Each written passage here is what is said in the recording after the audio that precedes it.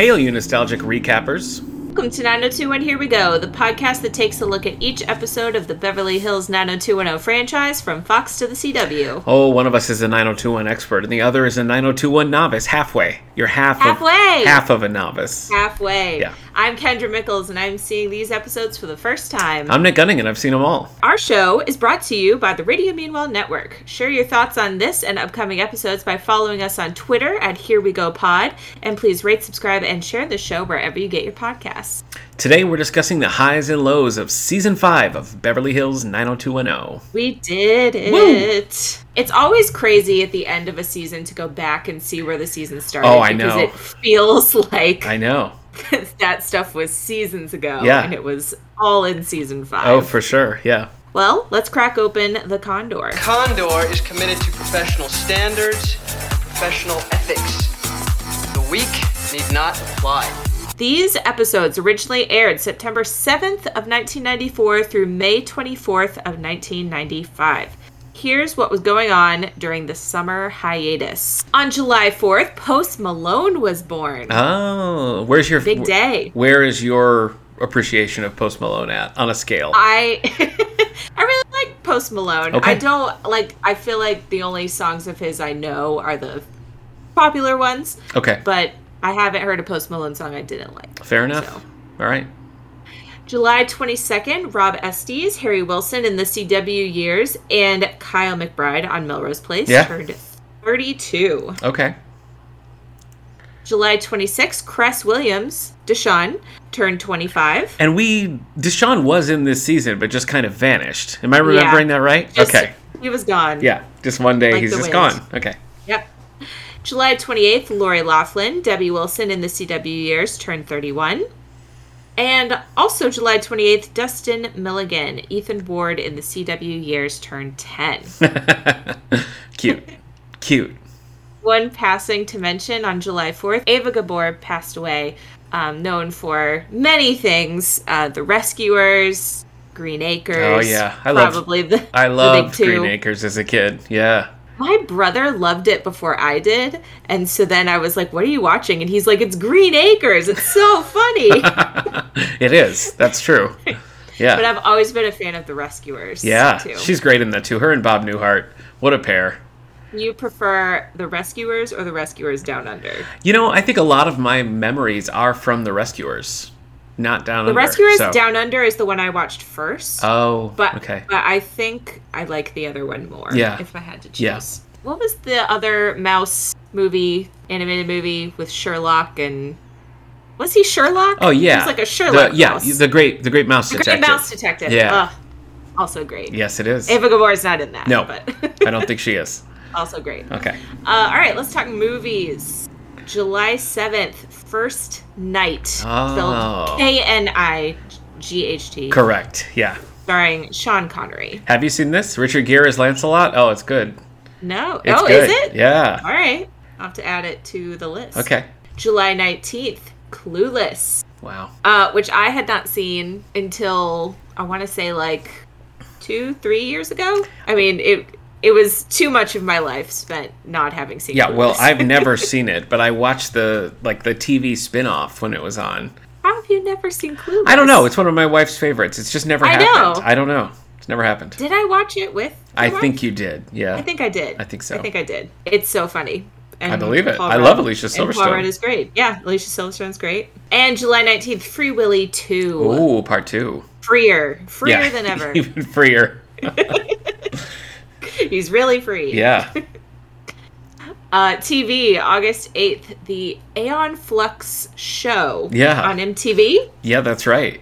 I've seen the movie. I've never seen the show, but I saw the movie by myself, and I honestly don't remember why. But I was like, yeah, I got some time to kill. I'll go see Aeon Flux. So just me, alone. Me and Charlie Is the show animated, or is it live action? It's like MTV produced, but it's anime style anyway. Oh, cool. Music. July 18th, the Ramones released their final studio album, Adios Amigos. Oh, that's a fun farewell title. Yes, it is.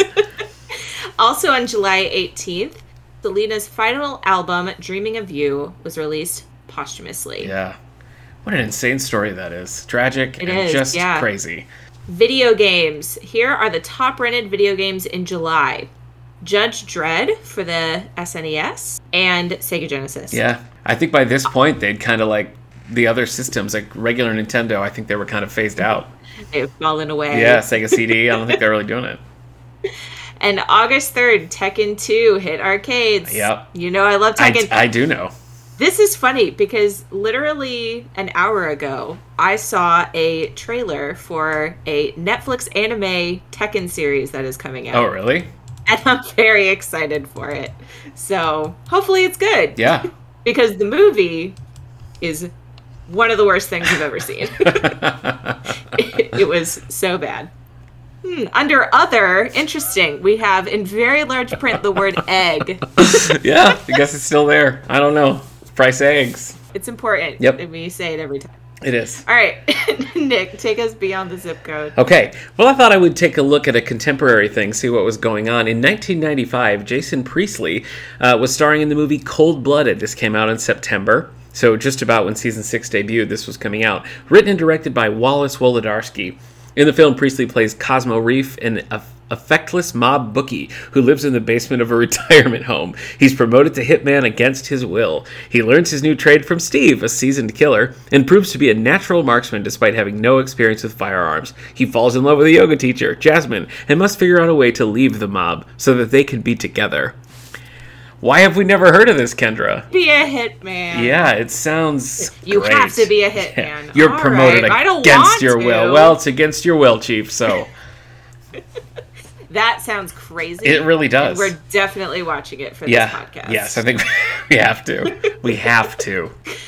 All right. Well, season 5, as we've already said, it's a big season. It is. So much happens. Yeah. I mean, big because there's a million episodes, but Yes. also we take a real journey. Yeah. So let's look back here on season 5. In an eventful year, the Walshes learn that Brenda has opted to stay in London, leaving her room open for family friend Valerie Malone to move in, following the death of her father. Brandon goes deep into the university politics and doesn't always come out on top. Kelly is involved in a tragic fire and gets wrapped up in a cult, only to rebound with highs like making the cover of 17 magazine. Ultimately, she chooses herself over pursuing a relationship with either Dylan or Brandon. Barf. Dylan, meanwhile, has struggled with alcohol and drug addiction, but once he's back on the straight and narrow, he is able to recover his stolen money and rescue his sister Erica, with Valerie's help, of course. The Peach Pit expands to include a nightclub, the Peach Pit After Dark, which was conceived by Dylan, Steve, Nat, David, and Claire, and ultimately run by Valerie after her windfall in recovering Dylan's money. Andrea and Jesse struggle early on with Hannah's health, then with their rushed marriage. But ultimately, they reconcile, and Andrea is able to follow her dream of attending Yale. Donna, meanwhile, gets entangled with Ray Pruitt, an abusive musician. Finally, Jim Walsh is promoted, and he and Cindy make the difficult decision to relocate to Hong Kong, leaving Brandon and Valerie alone in the house. So much. I think that's So much happens. that's the broad strokes, I think. Yeah, that's the good stuff. I mean, Okay. yeah, they also argue over Hannah's religious. That's how true. they're going to raise You're her. right. Yeah. It's a big thing. Yeah, and Andrea does have an affair. Just Andrea has an that affair? wasn't specific, but yeah. Donna gets attacked by a campus. Oh, I forgot about that. Yeah, you're right. Yep. You're right. Yep. Okay. She gets attacked a lot in this Yeah. season. Yes, she does. All right, Nick, who's living in Beverly Hills? Well, looking at the writing and directing staff, there's just a few things to note. A lot of regular directors on a rotation here, but I wanted to point out in the writing staff, we had our first story credit by a cast member with Ian Ziering getting a credit in Sentenced for Life. And Good for then him. Christine Elise, credited as Christine Elise McCarthy, or maybe just Christine McCarthy, wrote with her writing partner Double Jeopardy. Nice. We had 3 cast members directing this season. Jason Priestley did 3 episodes. Scott Paulin, who played Corey Randall, did 2. And James Eckhouse did 1. And I think it's his final one for the series. I don't think he directs again. Boy, in our main cast member list here, this is our largest turnover ever. Because we said goodbye to Douglas Emerson in season 2. So he was downgraded from a series regular to recurring in season 2 and then hit the road. Yeah. Shannon Doherty, of course, famously left in season 4. But we have Gabriel Carteris, Mark Damon Espinosa, James Eckhouse, and Carol Potter all making their final series regular appearance in season 5. End of an era. It really is. End of a true era. when the original cast was hired, all of them were given 5-year contracts. And so Shannon Doherty got out early, of course. And I'm not... I guess I couldn't swear to it that Douglas Emerson had a 5-year, but I think he did. But, Jim and Cindy, James Eckhouse, Carol Potter, Gabriel Carteris, all at the end of their 5-year. And I feel like probably story-wise a good move for all of those characters to move on. Wouldn't you say? Yeah, I think so. I mean, definitely for Andrea. She hasn't had a lot to do in a while. They lost the ability to write for Andrea in season 1. Yeah. I think all of their plans for her were wrapped up in a romance with Brandon, and when they saw that wasn't in the cards, they had no backup plan, and they've just desperately for tried. 4 more seasons. Yeah, that's honestly what it feels like.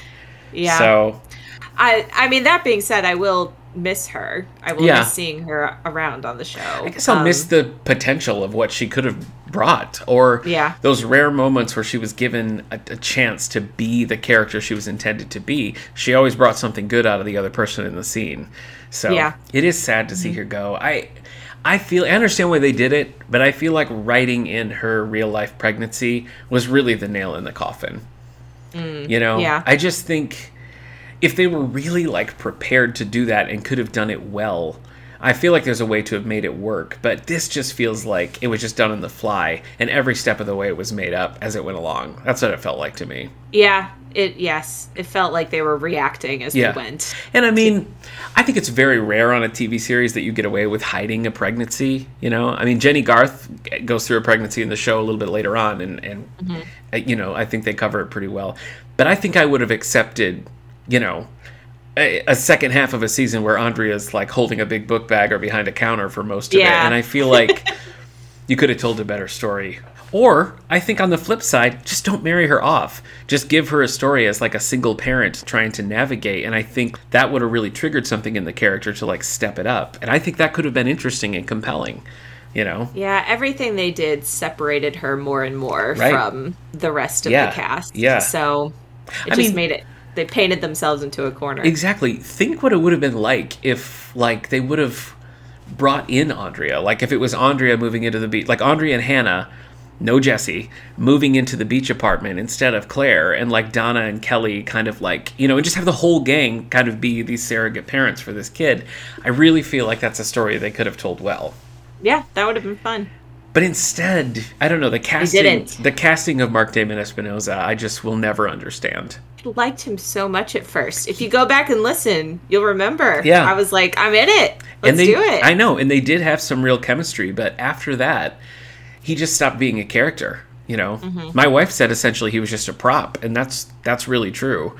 That's kind of what it was like. He was just there to be now Andrea, and that was it. Mm-hmm. And I felt like early in the season they were trying to give him some scenes with different people, scenes that are just here's Jesse's life, because they added him to the credits, Yeah, they did. It's our first addition to the opening credits ever, and there's just no muscle behind it. I don't know. I think it'll be interesting without Jim and Cindy there, because I feel like having the parents be such a presence in the show, I wonder how much it's going to change. I know. Where it's no parents anymore. Yeah. There's no, that family aspect is gone, and now it's just college kids. So it'll be interesting. And I feel sort of like that scene between Jim and Nat was a bit of a passing the baton of you're now the parental figure of this series. You're the only... You're the only logical parent left. I kind of think that's where we're going. But that brings me right into guest cast. So this is our primary guest cast. And we should say Joey Tata, Kathleen Robertson, and Jamie Walters are de facto series regulars for this. They're in the majority of episodes. I think even more than Mark Damon Espinosa, who is actually in the opening credits. It's a real horse race there. But those are interesting that they would put Mark Damon Espinosa in the credits and not Jamie Walters. Yeah, I know. Or Claire. Or Kathleen Robertson, yeah. She is in every episode. Yeah. Nat I get, but that's a weird one. But elsewhere we had Angela Espy and Matthew Lawrence as Mel and Jackie Taylor. Mel Silver, Jackie Taylor. We had Christine Elise back as Emily Valentine for the final time. So long, Emily Valentine. Though she'll do a little bit more writing on the series later on. Nicholas Pryor, of course, as Chancellor Milton Arnold. We had Jed Allen as Rush Sanders. Casper Van Dien as Griffin Stone, who went from nice to monster overnight. Yep, they all do. Jeffrey King as Charlie Rollins, a character that just leaves me with why? Why? James C. Victor as Peter Tucker, Dimples McTucker here, Andrea's lover boy. Oh yeah. Uh-huh. Alan Toy as Professor Patrick Finley. Yep. Gone but not forgotten. Ryan Thomas Brown as Muntz, which I think is funny that they just like keep using Muntz. Yeah, they've kept him around. Cracks me up. Carolyn McWilliams as Luann Pruitt. What a catch.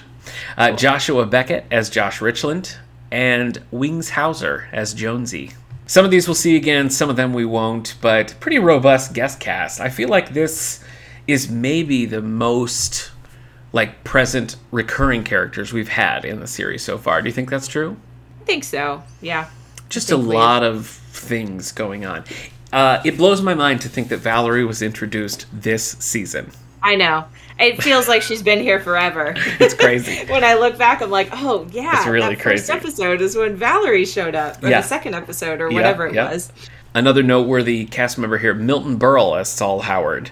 So this was a big deal for the series. I mean, he was quite a get, but also he was nominated for an Emmy Award. And it's the only Emmy Award that the series ever got. Or nomination. He didn't win. But the only nomination they ever got. But it's enough to say 90210, Emmy Award nominated. We were nominated. And then the episode Song for My Mother is noteworthy because the majority of the credited cast does not appear. That's really just David and Donna from the opening credits, and we have the Dylan Valerie tattoo plot that takes all of 5 minutes. Yeah. But everybody else, no Brandon, no Kelly, like nobody else is there. So they got the week off. Pretty crazy. All right, well, the biggest change here is our first season without Brenda, our first season with Valerie. So let's do it. You know, I was on board with Valerie from episode 1. She is just like this totally different force in the group. This totally different dynamic from Brenda. Yeah. And after, getting to the end of the season, I can say that I enjoyed it. Just not knowing what Valerie was doing, what her deal was, what she was going to do next.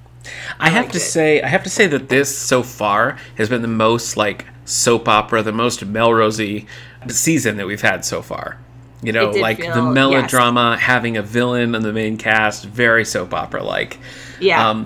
I agree about Valerie. I mean, I didn't like when we took a little pause and tried to pretend she was nice for a minute. I was much more on board when we were back to her being a villain. And I feel like Valerie as villain was something they were kind of, toying with having Brenda be kind of a villainous character just because she was so chaotic. She was, yes, but it was... I never thought that Brenda was, like, nefarious. No. Or, like, she was a different kind of chaotic from Valerie. Yeah. Like, she was chaotic, but it was always, like, to save right, puppies. Exactly. Or, like, exactly. Whatever. Exactly. It wasn't, like, chaotic to, like, bust up the friend group. Exactly. Like, Brenda would stir the pot just by her nature, but never maliciously. Valerie is the new pot stirrer, but, like, with only malicious intent. Yeah. So that's the big difference. I do... Yeah, and it is... I mean, it's interesting. I think they do a good job of, like, she is in the group... And she's so awful, but they do keep her around. But I was never like, why is she still here? Obviously, they should have kicked her out of the group. Yeah. I don't know. I think they did a good job of, like, oh, we hate her, but she's here. I think... And it just made sense. Do you find that you miss Brenda? I don't know. I think I wouldn't want her in place of Valerie. Okay. Right now. Yeah. But I guess... like when I look back on those first 4 seasons, I look back on them fondly. Yeah. So it's probably like a nostalgic. Yeah. I mean, I feel like I can't be nostalgic for a show I just started watching 2 years ago. Yeah. But you know what I mean? I feel like the impact of Brenda, like even though there are more seasons without her than with her, I feel like Brenda always feels like a top tier character in a way that some of the later editions, even Valerie, never quite get there for me. And maybe that's because of the time I watched it, but like I think Brenda's importance in the show doesn't diminish just by the fact that she's gone now. I would agree with Yeah. that. I don't think like, oh, finally, now Yeah. we have a good character. Right. Like, I think Brenda is important. And I feel like the thing that you miss not having her is you mentioned about Jim and Cindy kind of get more and more getting pulled away. I feel like a lot of that is a lack of Brenda, because you have like a scene with Brandon and Jim and Cindy is like whatever, but like having a sibling dynamic and a parent relationship and then like kind of 4 ways to go is just a different kind of story. So I think that's a lot of reason why James Eckhouse and Carol Potter were kind of pushed on the back burner, because it's just not like, I think they tried for a hot minute to have Valerie kind of fill that place, but those scenes don't work. Yeah. And it's no one's fault. They just don't work. Yeah. I feel like they did a cool thing where they were like, we need somebody to sort of fill a similar role to Brenda, but in a totally different way. Because Valerie a lot of times is filling the Brenda role, but she doesn't feel like just I'm cousin Schmenda, like she is her own unique character. And I think that was pretty expertly done. I think so too. I think it was the best transition they could have had, taking out such a big character. Yeah. 4 seasons in. Yeah. It's not always done to success. No, but it's not. I think they were able to keep up the same vibe of the show, the same feel, while adding this brand new character. Yeah. And speaking of brand new characters, we have Claire, Ray, and Jesse all really coming to the forefront. Like, we've met Jesse and Claire in the past, but them being more central was this year. We already kind of talked about Jesse, but what are your thoughts on Ray and Claire? I didn't like Claire at first, but she really grew on me as the season went. And I know you don't think that she and David are, anything, and that they're doing anything with those two. But I liked having her move into the house and just be that other, I don't know. By the end of the season, I was on board with her snark and sass. Yeah. And once she moved past being in love with Brandon, I feel like it got better. But I like that we get callbacks to that. I think there's a lot of talk about it, because obviously the obvious comparison is Valerie Brenda. But I sort of feel like what they did was take what Brenda was doing for the series, and Valerie sort of completes the family unit and sort of the chaos unit, while Claire picks up, I think, some of the friending that Brenda was doing. Yeah. Mm-hmm. Because without Claire, it's just Kelly Donna. That's it. Yeah. And that's not really enough. Like, that doesn't quite make a little triad, because Andre is not a part of that. So it's almost like they took what Brenda was bringing and split it between Claire and Valerie. And I just think that's interesting. Yeah, that's a good way to think about it. I feel like Ray has the potential to be a really interesting and compelling character. I just don't think they quite have it. No. And for me, his switch from, guy rough around the edges to complete monster was just too quick. It just felt like 1 minute he's like whatever, and then the next minute he's like the worst.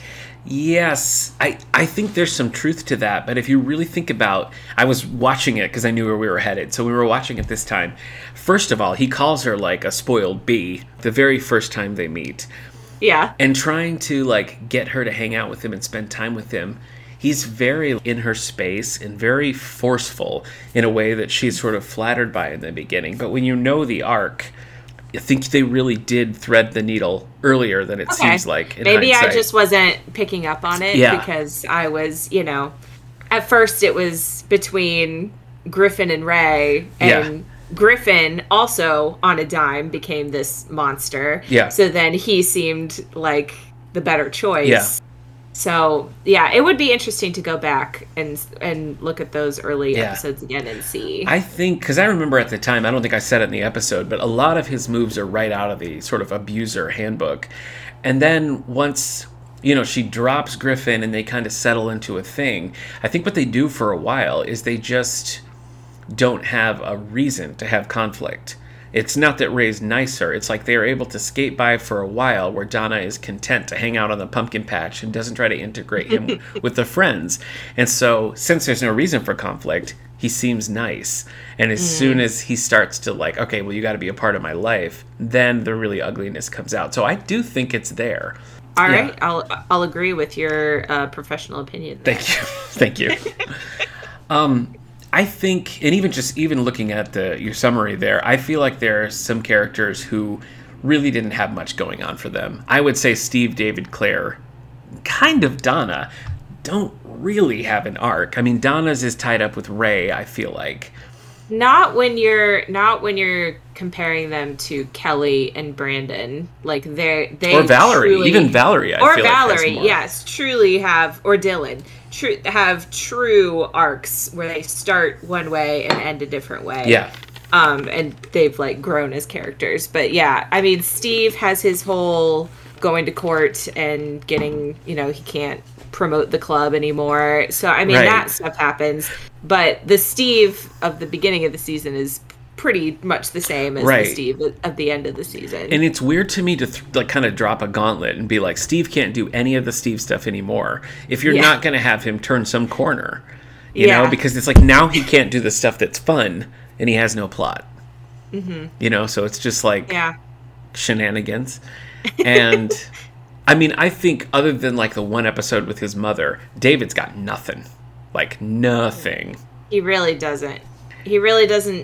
At first we were getting some stuff with him and Claire, but he really doesn't have much to do. And I feel like he's like mellowed out a lot this season. Well, like whenever he has a scene, he's just very like, calmly talking kind of stuff. So yeah. I think we've been, I think season 4 especially was very David heavy because you have all the radio station stuff, you had the drug plot, you had him and Donna sort of leading to the big breakup, you had his music career taking off. Like David had a lot to do. And this year he's not doing any of that at all. Yeah. So does he even go to school? Maybe. No, he does. Maybe. He does. And I really feel like Claire is there to be the third friend because she doesn't get much either. No. She's just, they're both just kind of there to fill out the group when needed. Yeah. Yeah. And Donna, I mean, you mentioned the attack. We have the attack kind of early on, which is in the middle of the Ray stuff, right? It's when Ray is out on tour or whatever. Yes. But that's not really a growing experience for her. Like, I kind of thought that's why we were doing it.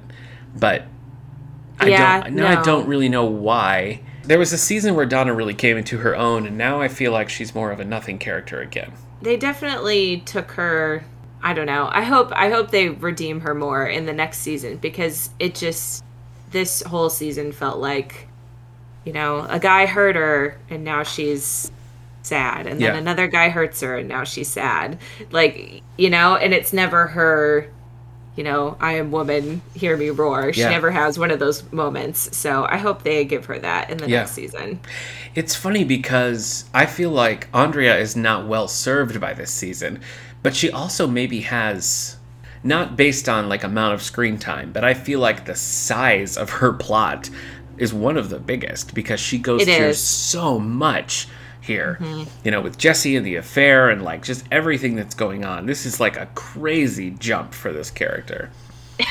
Yeah, it is. And not the character I would have guessed in the first season was going to be dealing with see, that's the thing. If they would have done it well, that could have been really interesting to have the straight A, like honor student Square be the one who has the kid in college and has to figure out her whole life and everything. And they just didn't really do it.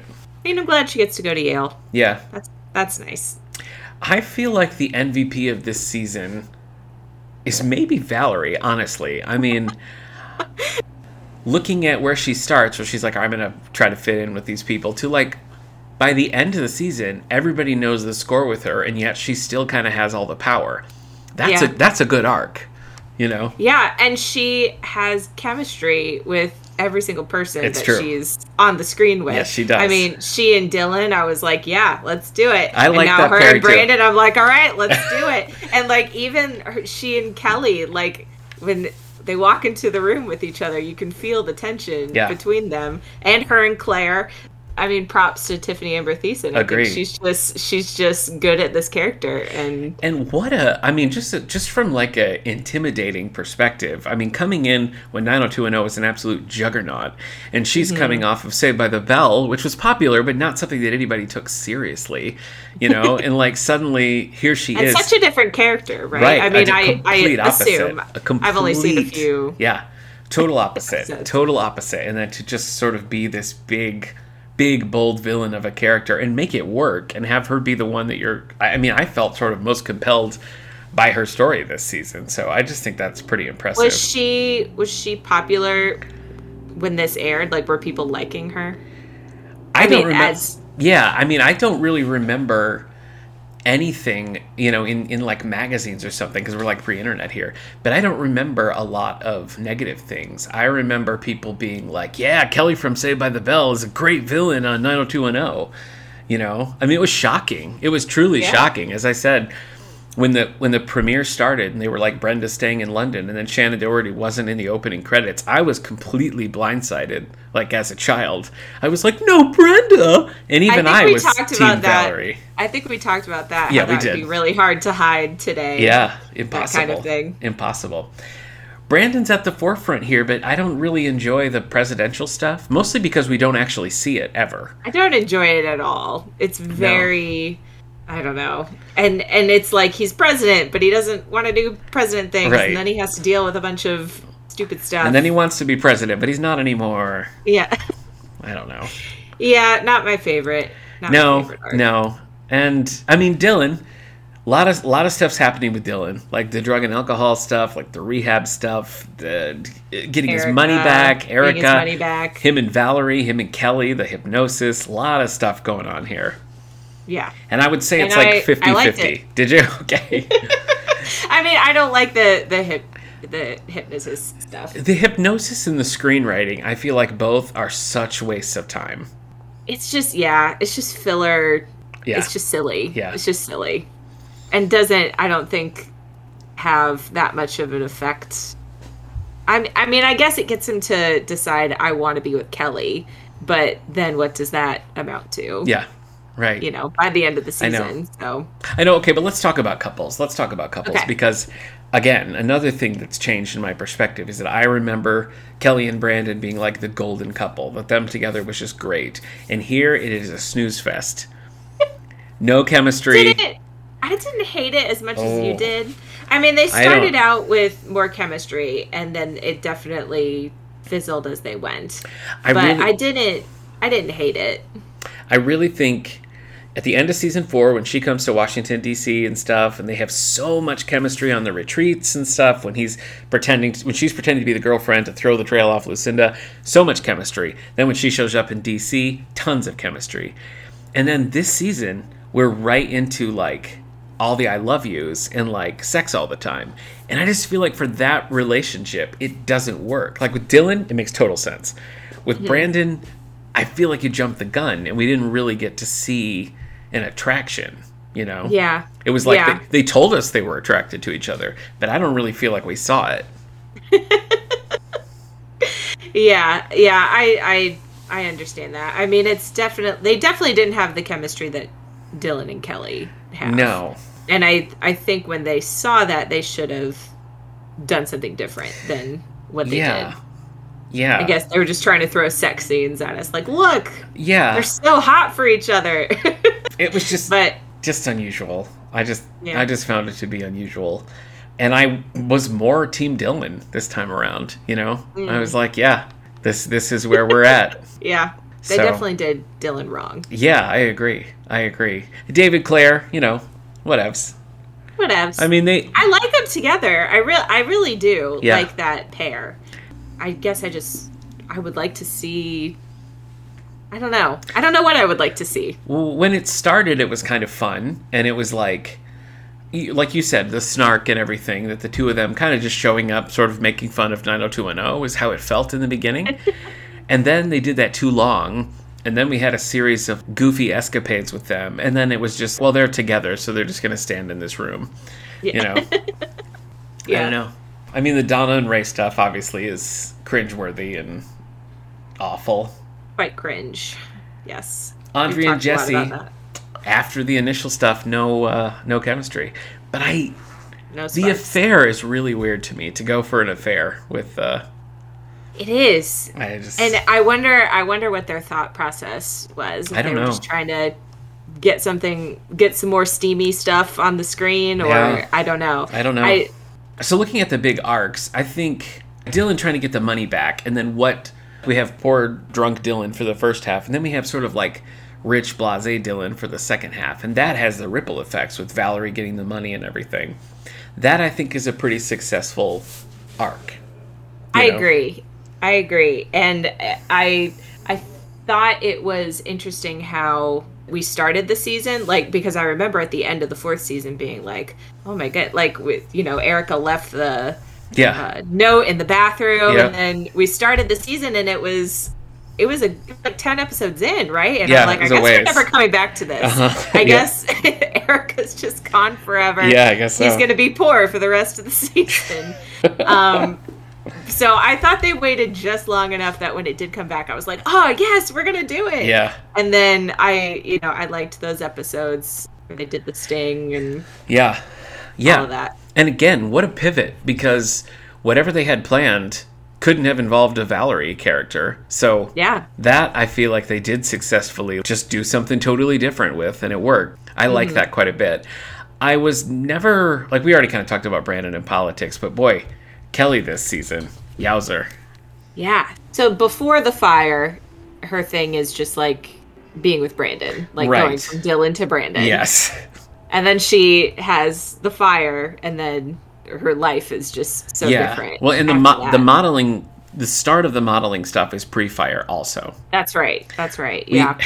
This is we had a one of the tweets we got about these episodes at Kier_Lynn says, I mean, I know what happens to her in the future yet. So I'm not going to tell you, Kendra. Spoilers. Don't tell me. But so much drama with Kelly this season. Burned in a fire, almost. Sucked into a cult. Wow. And, I mean, she's absolutely right. It's just like two really big swings with Kelly. Yeah. A lot going on. And I thought that Jenny Garth was amazing this season. Everything. She did navigate it well. I thought so. And, I mean, I'm a sucker for someone getting sucked into a cult. So yeah. I was like, oh man, we're going this way. This is interesting. But I think that doing it on the heels of the fire, when she kind of feels like she's lost what she brought physically, that she's just feeling so adrift, makes perfect sense. Yes. I don't know that I would have bought the cult without the fire. Probably not. You know? I felt like she needed some sort of big, like, if it had just been like, I'm a model, but I don't feel pretty, and now I'm joining a cult. Like, that wouldn't have been... No. That wouldn't have been enough. No. So, the fire was definitely important. Yeah, I agree. Again, the Dylan hypnosis and screenwriting stuff, I don't know what they were doing with that. Like I really don't know. The writing makes sense for Dylan, and, like, for him to come out of all the stuff he's been through and be like, I want to write... Sure, like, that makes sense. But I don't buy a screenplay. I don't believe a screenplay. Yeah. If he was writing a novel or something, yes. But, like, a movie? That just seems so, like, frivolous. I don't know. Yeah, it doesn't seem very Dylan. No, it doesn't. To me. It but doesn't. I guess because Charlie's in on it, I don't know. Yeah. I hope we're done with the screenplay. I mean, we don't get Charlie again, so I hope we're done with the screenplay. Yeah, maybe we are. Stuff. But the rest of Dylan's arc, I always enjoyed. Well, I think Luke Perry is just one of those actors that, like, he'll just elevate the material. Like, it just doesn't super matter what Dylan's doing because he just can bring it, you know? Yeah. And that was really true this season, because as much as I find the hypnosis stuff stupid, the episode was much more watchable than I remembered, and he does a good job with it and really sells all of that stuff. So, you know, are there any other major season arcs that, like, stood out to you? I feel like we hit them all. Yeah. All the big ones. A lot of little mini stuff going on, obviously. I mean, I think obviously a big addition here is the Peach Pit After Dark. You know. Oh, yes. And it's so crazy that is only this season. I know. Yeah. And it's a smart move because it keeps the Peach Pit central, but it kind of explains why a bunch of 25-year-olds are just, like, going to the same diner for pancakes, like, every day. You know, it gives them a reason to be there. And it's only going to grow in prominence as the series goes on, spoiler alert. So I think how that came in was really smart. I think positioning Valerie to take it over makes a lot of sense. And I think it really works well for the character. Yeah, agreed. Yeah. Were there episodes that stood out to you? If you had to pick a favorite or a couple of favorites, where would you go? I mean, I think Up in Flames, just the fire episode. Oh, yeah. it's so good, and and the two, Up in Flames and Injustice for All. Yeah. I feel like those two kind of started off a good run of episodes. Yeah. So I like that. And then I'm trying to find which one is the one where they actually go and get his money back. Hazardous to your health. Yes. Yeah. That's probably, like, if I'm looking back on this season, that was just like, that was fun. It was because fun. they were out of Beverly Hills. Fun. They were doing crazy things. Valerie was there. There were guns involved. I think I tend to agree with you on both accounts. The only thing I'd say about the fire plot line is the complete lack of change coming out of that for Steve is really disappointing. It is. Because he loses his trajectory, and he hurts Kelly, and those two things should have fundamentally changed him, and they didn't. Yeah. So I think that's a drag. But Hazardous to Your Health, even though it wasn't because again, I remember this as like a 5-episode arc from my childhood, and it's one episode. Yeah. Even though it wasn't as high stakes adventure as I remember it, it's still one of the episodes in the series that stands out to me the most. Yeah. You know? I also liked Stormy Weather, which I think is the one where Brandon gets Dylan to help get Kelly where they have the out little of the yeah, cult. I do like that. Yeah. I mean, we didn't really talk a lot about this, but Kelly choosing herself in the end, you know, obviously a legendary quote within the 90210 franchise, but I still really hate it. I don't know why. Yeah. I don't know why they do that. I think it's so weird. Yeah, it's definitely a letdown after all the build-up between these three characters. Yeah. I mean, I guess I get they were trying to make her, you know, like independent? Yeah, which is cool, but also you've built it up too much. Yeah, for that. You have. I mean, it's been kind of multiple seasons at this point, you know, and to have it be that I don't know. It's very unsatisfying, and the way it kind of melds into Brandon reevaluating things with Valerie, which, you know, feels a bit like a rebound, but it still is kind of an interesting turn. You know, I liked the way that went, and we'll see how that continues in season 6. Real easy to pick a least favorite, Kendra. You got one? I was going to say the Dreams of Dylan McKay. Such nonsense. So bad. That stupid railroad track and that stupid guy saying those stupid things every time he runs past and him. And then, like, one of them turns out to be his dad, but, like, has no connection. It was so dumb. So bizarre. So weird. So dumb. Just an unpleasant episode. I was also going to say Squash It was one of my least favorite episodes. Squash It was rough. Yeah. Because not only the Squash It stuff, but also that's the episode with that really young kid who's maybe going to go to CU that's like following Brandon around. Yeah. So yeah, that's a dumb episode. Really, the other one that I picked was Homecoming. Homecoming, where the president or whatever of Selenesia, their made-up country. That was so stupid. The whole episode was just really dumb. It was dumb. Really dumb. Kendra, I think we've come to the time of your predictions for the future. All right. Okay, just give them, or do you have? Yeah, no. What do you got? What do you got? Me through? All right. Just look at some characters. Brandon, Dylan, Kelly. Where are we going? I think Dylan and Kelly are going to get back together. Okay. Because, especially since we're doing this Brandon Valerie thing at the end of it. I think if Kelly finds out that Brandon and Valerie are messing around, that she's not going to be interested in Brandon anymore. So where do you think Brandon Valerie's going? It's so hard to say. Okay.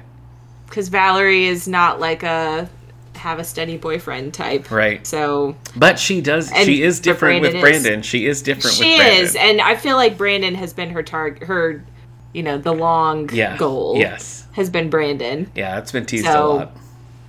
All right, so I would not be surprised if they were together for at least a little bit. Donna Ray? I hope it's episode 1. We're done. He's done. We're done with Ray. He's done. I don't want to do a whole another 30 episodes with Ray. I can't do it. All right. My heart can't take it. And how do you think things are going to be different without Jim and Cindy? I don't know. If they are moving out of I wonder if the Walsh house is going to come back at all because it was sold. So right. How much longer are we going to be on that set? Good question. And, if they move into like a beach condo situation, I think that'll definitely change the feel of the show. Okay. Well, we'll see what happens. I'm excited for season 6. I can't believe we're there. I can't believe we're there either. Crazy. We're like actually doing it. I know we are, Kendra. Oh, I know we are. All right, well, you can catch me every other week on The Sandorian Life right here on the Radio Meanwhile Network. I also recently co-hosted an episode of Previously on X-Men where we talked about Deadpool, The Invisible Touch, one of Marvel's Infinity comics. So that was fun. What about you, Kendra? What are you up to? I be crafting. No. I'm Ms. Musicbox91 on Twitter. And I also co-host the podcast 90s Music Got Me Like, where each week we talk about a different 90s song. So hop on over there for all your 90s music needs. That's right. Well, you can join us next time for a special episode where Kendra and I dig into some of the things we were watching and reading outside of the zip code. And I'm prepping for the Oscars, baby, so okay. A lot. Okay. All right. That's going to be our first After Dark episode. And then after that, we're going to be on to Season 6, Episode 1. So exciting times ahead. Absolutely. 902, and here we go.